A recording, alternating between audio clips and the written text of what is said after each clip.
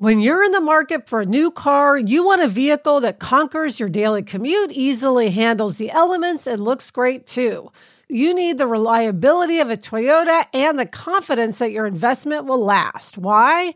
Because after all the carpools, shopping trips, and weekends out, you want a car that still has plenty of miles left in it and holds its value for a great trade-in deal.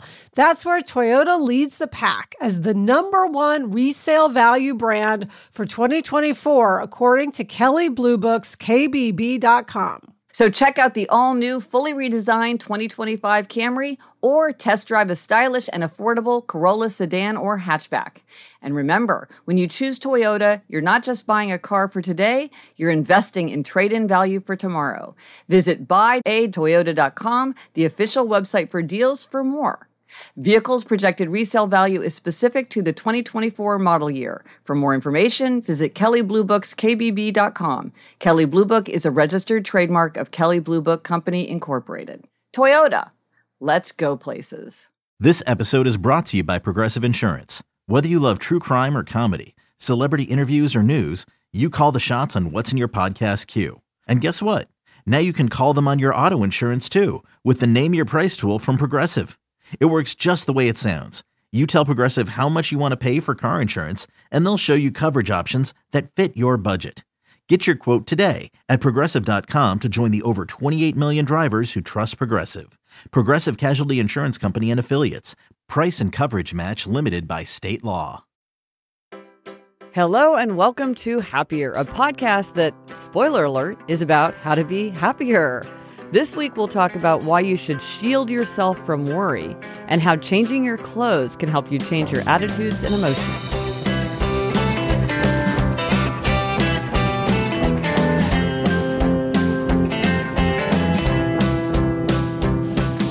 I'm Gretchen Rubin, a writer who studies happiness, good habits, and human nature. I'm in New York City, and with me is my sister, Elizabeth Craft. And Elizabeth, I'm sad. I think you're still sick. Yes, I am. That's me, Elizabeth Craft, a TV writer and producer living in LA. And Gretchen, I just think I have allergies, turn sinus infection, turn whatever. Oh. So it's a common ailment at this time of year in LA. But anyway, apologies for my voice, which is not at its best. But anyway, Gretchen, my illness aside, in episode 116, we had to try this at home to start a side hustle, which was inspired by Chris Guillebeau's show, Side Hustle School, which I highly recommend. And we've heard from a lot of people about their side hustles. Yes, it's been fascinating. And this was a really striking one from Matthew. So he was describing his side hustle. He said, I started my full-time job as a purchaser about 9 years ago, and I started my side hustle as a high school assistant football coach about 2 years later. As you stated on the podcast last week, we don't all work a dream job, a job we choose, or even a job we like. My job is just that, a job. I'm in no way passionate about it, but I don't completely hate it either. It's a means to an end. So when I was asked to help out with the local high school football team, I figured, what the heck, why not? I love watching the game on all levels. I loved playing the game until the game was done with me, and I look forward to teaching and coaching the game I love to our youth. The opportunity also afforded me the chance to give back what my former football coaches instilled in me as a young man: loyalty, trust, accountability, and toughness. Over the past 7 years, whether it's game night, practice, or the weight room in the off-season, I have football, coaching, and teaching to look forward to by the end of my workday. Good day at work or bad day at work. Doesn't matter as much anymore because I know no matter what, that 4 p.m. bell is coming and I'll be participating in a function I'm passionate about to close out my day. So that was a great example of how a side hustle it gives you a whole different part of your day. And here it's like directly connecting him to some of his deepest values. So what a happy side hustle. Yeah, and so great for those kids to have someone who's so passionate. Exactly. And then, Gretchen, in episode 119, a listener asked a question about home parties. That's where, someone will host a party and sell items of whatever kind, whether it be candles or jewelry or Tupperware, most famously. And we got a lot of responses, and people had very different viewpoints on those parties. And this listener had some good suggestions. And unfortunately, from the email, we couldn't tell the person's name, but it's a lot of good ideas here.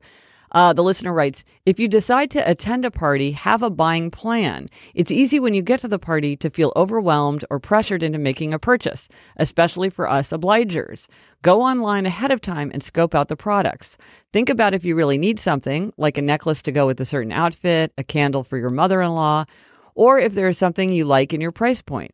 If so, then buy it at the party. By having a plan, you will support your friend, but not leave the party unhappy with something you didn't really want or need. If you can't find anything at all you want or need, then reconsider attending. Or still attend for the fun and to support your friend, but know that you aren't going to make a purchase. Yeah, so that's a good idea. I liked her notion of buying a gift because, sometimes there's nothing you want for yourself, but it might be great for someone else and you can, save it for Christmas or something. Right, get that done and then use this as an opportunity to get some of that out of the way.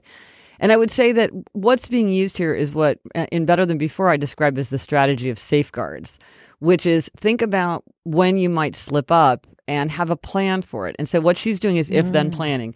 If I go to this party, then I will buy this candle. If I go to this party, then I will buy this necklace. And so then, as she says, in the heat of the moment, to get sort of distracted or overwhelmed and kind of do things impulsively that then you later regret. But by planning ahead and having a plan when you go, then you know that you're going to serve your values by, trying to support a friend and then also keep to your own budget and how you want to handle it yourself. So this was a really good, very concrete suggestion about how to approach these home parties so that they don't become any kind of happiness challenge. Yes.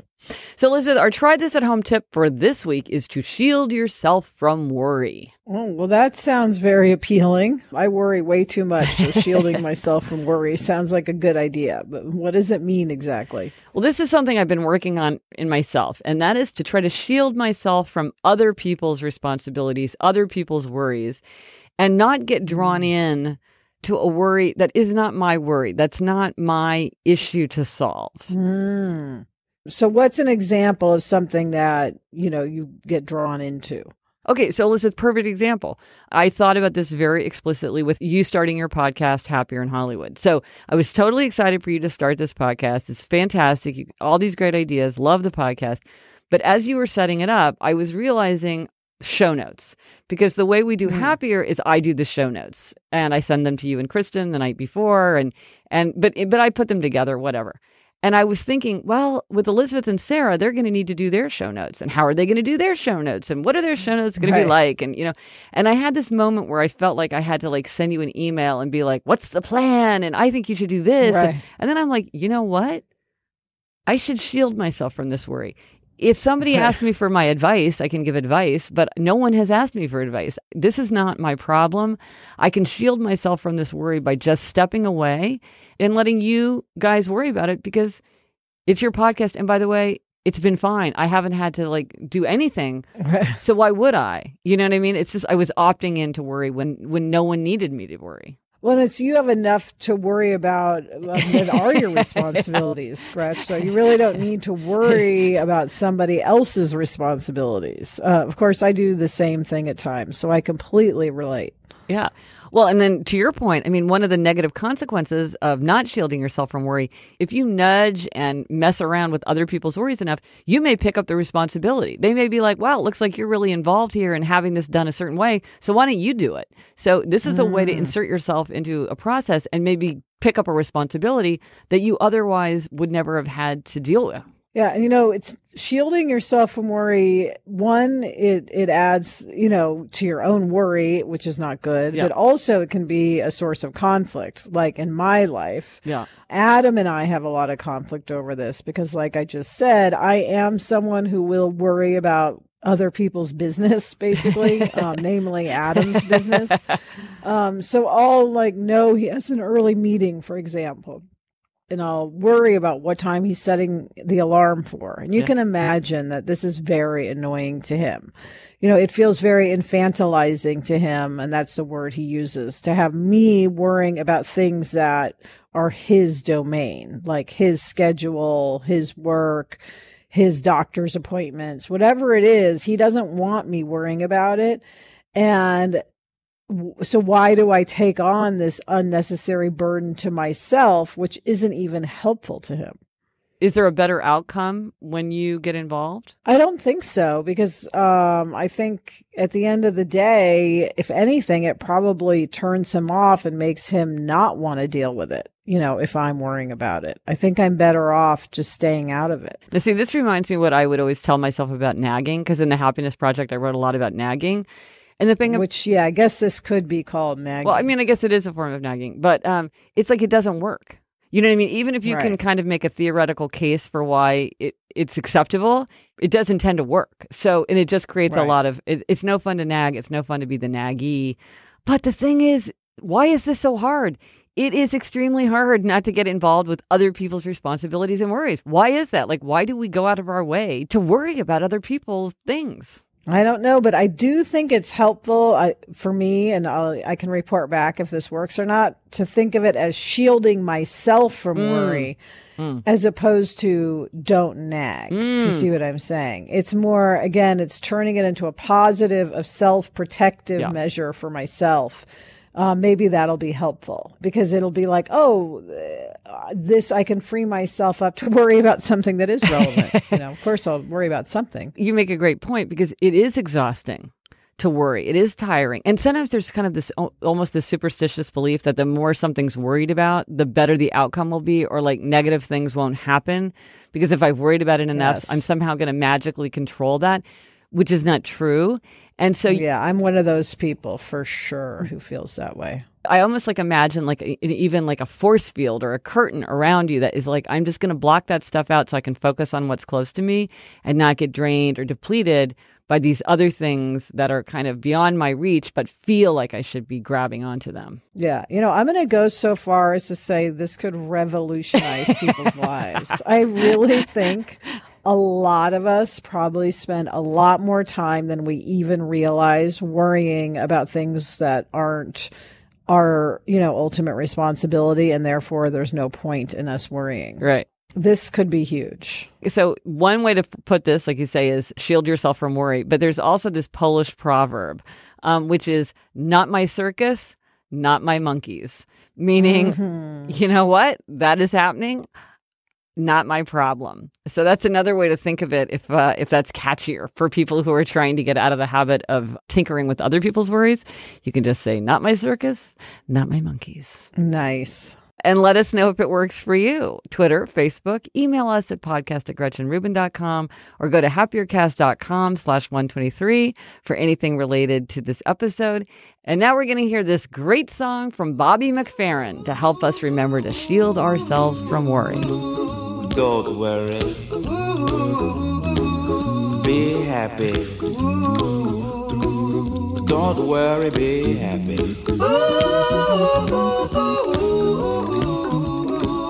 Don't worry, be happy. Don't worry, be happy.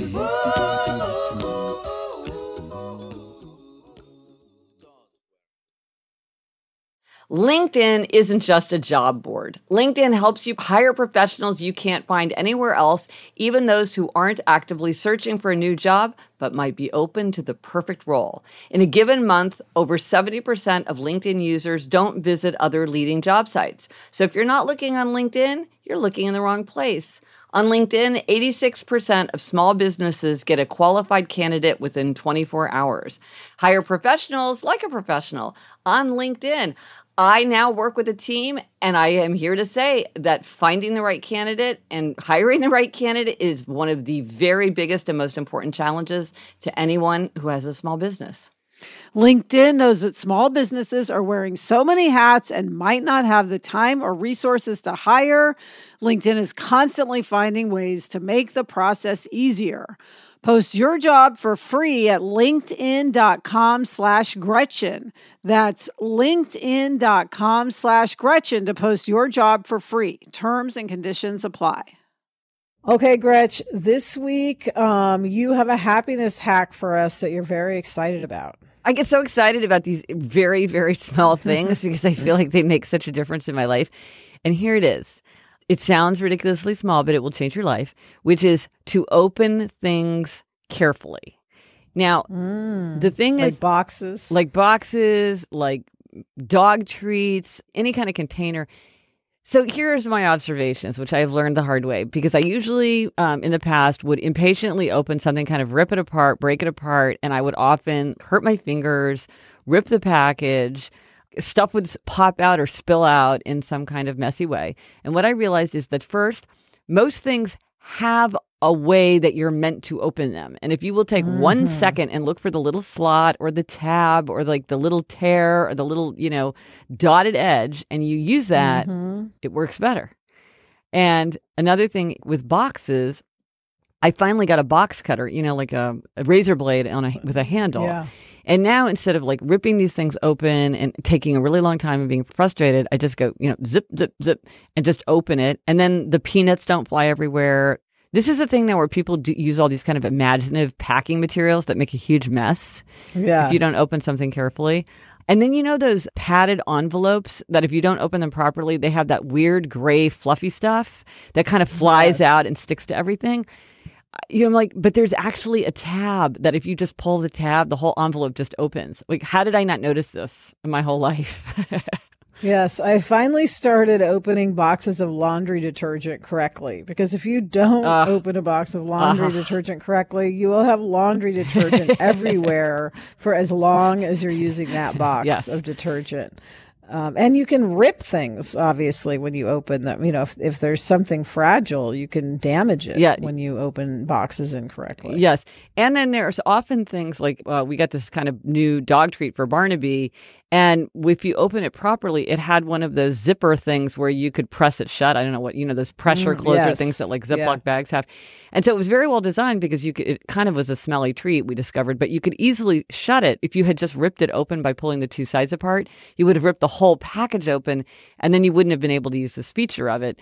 And so a lot of it is just slow down, take 1 second, look at what you're doing, and you might see that a lot of times the designers have thought, hey, somebody has to open this package, like, why don't I set up some system? And I'm embarrassed to say how much this has added to the quality of my daily life. Good for you, Gretch. You're finally opening things correctly. Always evolving. Always evolving. And now it's time for the Know Yourself Better. And this is such an interesting Know Yourself Better, which is, do you use clothes to transform yourself, to set a mood, or to put yourself in a certain mindset? I love this question. Yeah, that's really interesting. Clothes are just, we've talked about them often because they loom large in our lives because we have to wear them every day. Yes. But I think I definitely at times, even though I dress so casually, as we've discussed at length, I definitely use clothes to set a mindset if I need to. When I first started getting really interested in this question, because I have a friend who became a federal judge, and before that she was a lawyer, and she was talking about the robe and what it meant to put on the robe and how much that kind of influenced her mind. And she said that an older judge who was kind of her mentor said to her, pay close attention to the way that the robe makes you feel and always honor that, what it means to be a judge. And the robe, it's a signal to other people that you're a judge. It's a symbol that you should have deference, that you have authority, but it's also a symbol to you to remind you of the values that you're meant to uphold. And she said she can use the robe. She wears the robe in some circumstances and then doesn't use it in other circumstances in a very kind of thoughtful way. But we all do this. I mean, she has a very explicit kind of almost costume. But all of us in everyday life are wearing, like you say, as much as you'd like to just bail out of the whole system, you got to wear something. Yeah. And I know for myself, if I have to pitch, I say sometimes we have to go to these meetings and pitch show ideas or episode ideas or whatever it may be. I mean, it's very nerve-wracking. I know that if I have on really nice shoes and a really nice outfit in general, but especially the shoes, I just feel ready to pitch in a way that I just would not if I were wearing my running shoes. Why is it the shoes? So it's the shoes especially? Especially the shoes. I don't know if it's because that's what grounds me, literally. Ooh. Or there's always the thing about sort of heels with women. And I may not be wearing heels, but the equivalent of sort of nice shoes that just make you feel elevated. Ooh, like there's a lot of kind of symbolic power there. Well, it's interesting because research really bears that out. They've done these studies, and these are kind of small studies, so you can't really draw too much of it, of what they call enclothed cognition, which is how clothes make you feel. But it does suggest that when you do something, that clothes can really change the way your mind functions. They did one where they had people do an attention-demanding task, and some people they told to wear a white lab coat, and they were told that it was a doctor's coat. And then other people were told that it was a painter's smock. And then other people just kind of saw a doctor's coat hanging there, but they didn't put it on. And what they found is that the people wearing the white lab coat and told it was a doctor's coat performed better. Oh, wow. So there was something about, even if you're not a doctor, just wearing a doctor's coat and being told you're wearing a doctor's coat helped you focus your attention. Yeah. So it's like one of these things that you can use it, even whether or not it's actually really true. It's like if it works for you, that's good enough. And for instance, Gretchen, I knew someone who did this. An executive had gotten a new job, a big new job. And I saw her at a meeting and I noticed she was wearing these amazing shoes. I think they were actually Christian Louboutin, or however you say that, with spikes coming out of them all over the shoe.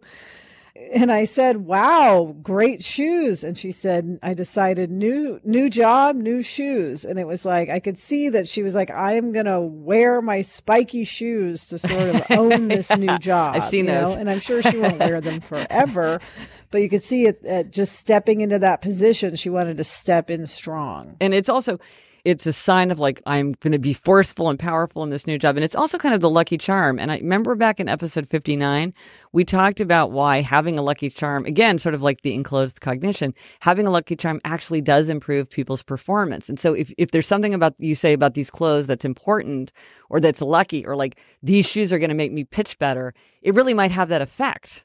Yeah, of course, you can also go the other way. So sometimes you're wearing something to, get yourself in the mindset, police uniform, shoes in our case, soldier uniform. But sometimes you want to go the other way and put on something to relax, to say, okay, now I'm not in my role as this other person. Absolutely. So just as you might use it to make yourself feel like stronger or smarter or more effective, you might use it to signal to yourself, now I'm going to relax. Now is my leisure time. Now I'm going to slow down and be in this completely different mode. And so your clothes are part of how you signal to yourself that you've shifted from one aspect to another aspect of yourself. Yeah, like a lot of people like to put on a robe. Yes. When they get home. Yes, putting on the robe. And it's sort of like it's a signal not only to yourself, but to the people around you. A friend of mine who has a big job was saying how when she would go home to her apartment, if she put on her pajamas, the whole feeling of the household changed. Because when she put on her pajamas, it's like, I'm home, we're kind of hunkering down in this like cozy situation. But if she didn't put on her pajamas, it meant she was going out again that night. And sort of everybody sort of stayed at a higher keyed up pitch. Oh, wow. So for her, the pajamas made her feel more relaxed, and it also kind of was the relaxation for her whole household, she realized. So that was an interesting signal. Yeah, I remember when we were young, Dad would come home from the office and he would change. That would be the first thing he would do, is change his clothes. Yeah. And then it'd be like, okay. Yeah, work day's over. Done. Yeah, now family time.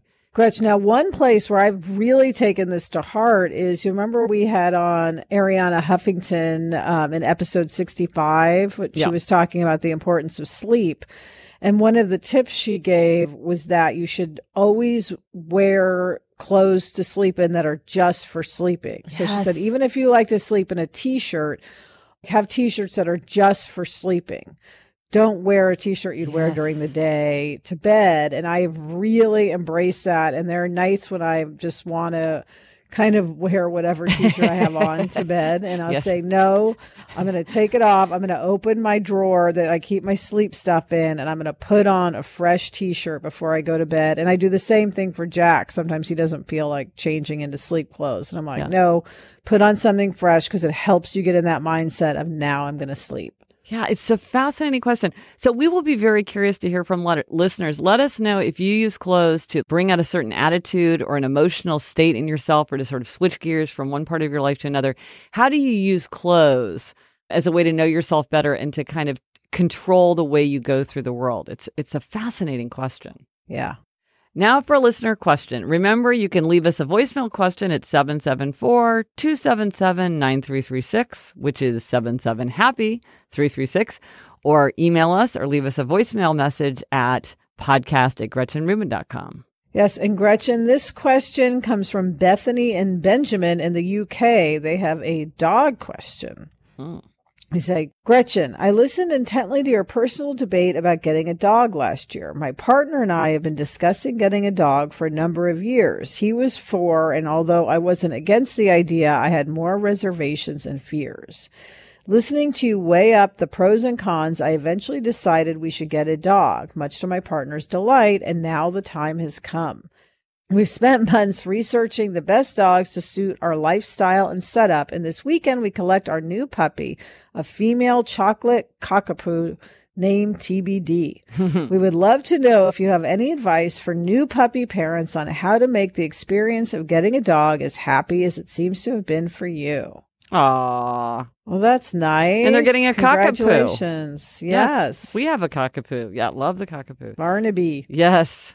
Yes. I know. Bethany and Benjamin, they could have a dog named Barnaby. It would fit right in. Yeah, exactly. Well, the one thing I would say is something that you've already done. So well done, which is to really do the research. Because I did a lot of talking to people in advance too, just like they did. And what you realize is that a lot of times, if there's a problem, it's not that there's anything wrong with the dog and there's nothing wrong with you. It's just that there's a bad fit. A trainer was telling me that they talked to somebody who said, literally, I want a dog who will stay in a crate for like 12 to 14 hours a day and then go running with me on the weekends. And they were just like, what are you talking about? Right. That is not a dog. That's a stuffed animal. You know, you have to be realistic about what kind of life you're going to be giving this dog and how they're going to fit into it. But sometimes it's tough because some people's lives and situations are more flexible, and then some people's lives and situations are less flexible. And so you kind of have to be realistic about what is the kind of life this dog is going to have and how much tolerance are you going to have for different ways that the dog might be. You know, and this is true if you're getting a rescue dog too. I mean, I know a lot of people who have had, you know, amazingly wonderful experiences with rescue dogs. But just like with any dog, you want to think about, well, what are the circumstances that you're bringing this dog into, and how is that going to fit with what kind of dog it is and what kind of life that dog needs, you know? And so I think really thinking that through, not just falling in love with the look of a certain kind of dog and be like, oh, they're so handsome, I'll get one of those. It's like, this is a real dog it's going to have real traits and a real personality, and they are different, and it's something to think about. So she's done her research, and and it does sound like she was very careful in choosing which kind of dog. So what are the things to do once she has this new puppy at home that could make it an easy transition into their lives? Well, one thing people told me, and it was very comforting, and it's really turned out to be true, is that there's nothing cuter than a puppy, obviously, but they do chew on everything, and there's puppy behavior, and they outgrow it. And like everything that happens is the minute they've outgrown their annoying puppy behavior, you're like, oh, I can't believe they're grown up. Right. I love the days when they were so little, you know. Right. So there's like the minute it's over, you're sad that they're not puppies anymore. But it is true, it gets a lot easier. So know that it'll pass. That time will pass. We basically couldn't leave Barnaby in a room by himself because he would just get up to some kind of mischief, and now he's just like a much more chill dog. Not that you would want to tempt him with some things that would be too easy for him to reach, but that's better. And another thing to say, there are no badly behaved dogs. There are only badly behaved owners. So that's something, you know, we could be a lot better. So she should take the time to learn the training, basically. Yes. And that's on you, not on the dog. You know, anything you don't like, look in the mirror. That's the one who did it. Yeah. But one thing that I did, and it sounds like they're kind of the same way, is loving to read up on it in advance. And in the show notes, I'll put a link to a post that I did called 7 Terrific Books If You're Getting a Dog. That was 7 of the books that I found most helpful when I was thinking about what to expect from a dog and what I wanted to learn about having a dog before he actually arrived. Because I did read voraciously about getting a dog before he finally arrived. Now I don't read books about dogs at all, but these are 7 great books if you're interested in reading about dogs. So enjoy your new dog. And of course, you have to let us know what you name the new puppy. Yes, and also take photos. It's just like everything. You think, oh, they're going to be like this forever, and then you forget. So take pictures. There are some stories about our father's life that I truly never get tired of hearing. From hilarious to heartfelt, tear-jerking to plot-twisting, his retelling of the events always brings me joy. Just in time for Father's Day, I found the perfect gift that captures all his stories for our family forever. It's called Storyworth. Storyworth helps you preserve precious memories and stories from your father or father figure's life for years to come. And Gretch, you get a book of all these stories. And I love just keeping a book on the coffee table, and anyone from any generation can see a story from Dad, like what was his favorite toy or what was his first job. Each week, Storyworth emails your loved one a thought-provoking question that you get to help pick. Give all the fathers in your life a unique, heartfelt gift you'll all cherish for years. Storyworth. Right now, save $10 on your first purchase when you go to storyworth.com/happier. That's storyworth.com/happier to save $10 on your first purchase. Okay, Gretch, it's time for demerits and gold stars. And this week you're up with what you told me is a preemptive demerit. Yes, this is a demerit that I can feel myself beginning to earn. I can feel it like looming over my head. So I needed some more casual clothes, and I like to go shopping when Mom's in town because she just makes it a lot more fun for me because she's so enthusiastic about it, and she can make sense of stores in a way that I can't. So she was in town. She very graciously said she would go shopping with me, so we're shopping. And one of the things that I bought was something I was very excited because I was like, I can use this a million different ways, which was a white cotton sleeveless blouse with a collar. And I thought, well, this is perfect because it'll be great for summer and I can put something on it. It's just sort of right. And what I can feel happening already, and I only got this, a couple days ago, was I'm saving it. It's so white. It's so pristine. It's so crisp. I almost wore it the other day, and then I'm like, no, I think I need to save it. And I got a few other things, too. And I feel myself, like they're so nicely folded, when you get it from the store and they put the tissue, that crinkly stuff there, and it's all perfectly folded in the way that I can never replicate. And I just want to keep it nice and keep wearing my old stuff that's already kind of tattered and torn and stretched. And I'm almost thinking I should have a week where I force myself to wear every single thing because otherwise I'm afraid that I'm going to save it. One of my personal commandments is to spend out, to remind myself to use things up. Yeah. But it's this constant thing for me. I want to just hold it back. It's so funny. I relate because I have a new white T-shirt that I have not been able to bring myself to wear for the same reason. I'm like, once I wear my new white T-shirt, it is no longer a new white T-shirt. Yes. Now it's an old white T-shirt that's on its way to being gray and torn and disgusting. And it's like right now it's so nice in my closet, but there's no point in having it in the closet. You got to wear it. And that's how I tie it into my underbuyer self is I remind myself it's just as wasteful never to wear something. Yeah. That's a form of waste. It's just being wasted in the closet out of kind of respect, out of my deference to these clothes. I always imagine, well, what if this really important thing happened and I wanted to have a brand new white shirt? Yeah. Nothing like that ever happens. And I mean, it's still going to be fine. Yeah, 2 years from now, it could still be sitting in the closet. Yeah. So just wear it. Exactly. So listen, what's your gold star? Well, Gretch, I want to give a gold star this week to all of our Happier in Hollywood listeners. Oh, yay. Yes. Sarah and I recently started a new podcast called Happier in Hollywood. So good. Which is, thank you. It's all about, our partnership. We've been writing partners for 17 years. It's about our friendship. We've been friends for over 30 years. And it's about how to... Can I just say, I loved in episode 4 when you talked about the thing about like have a story. And when you guys told your story, how you tell it in meetings, that was so fun. I loved that. Yes, our Hollywood origin story. Yes. Yeah. If you want to hear that, listen to episode 4. Yeah. And it's really it's about how to survive and thrive no matter where you are, what you do. But we do talk a lot about Hollywood and being TV writers in it. And we have gotten the most amazing response from listeners just emailing us questions, responding to things we've talked about. For instance, whether or not Sarah should dye her salt and pepper hair. Oh my gosh. We've gotten a lot of response. When I heard that, I'm like, people are going to go nuts for this because this is something it's like it touches such an emotional nerve. I'm like, I bet they're going to hear so much from people. Yes, and we did. And on both sides. But anyway, I just want to thank everybody because because I'm sure a lot of our happier listeners are listening to Happier in Hollywood. And thank you guys for listening and for responding and reaching out. And please continue to do so because we love hearing from you, and it really helps us know what everybody is responding to. So thank you and keep it up. Excellent. And speaking of podcasts, that's it for this episode of Happier. Remember to try this at home. Shield yourself from worry. Let us know if you tried it and if it worked for you. Thank you to our producer, Kristen Meinzer. Also, thanks to Andy Bowers of Panoply. Get in touch. Gretchen's on Twitter at Gretchen Rubin, and I'm at Elizabeth Kraft. Our email address is podcast@GretchenRubin.com. If you like the show, please be sure to tell a friend and subscribe to us on iTunes, rate and review.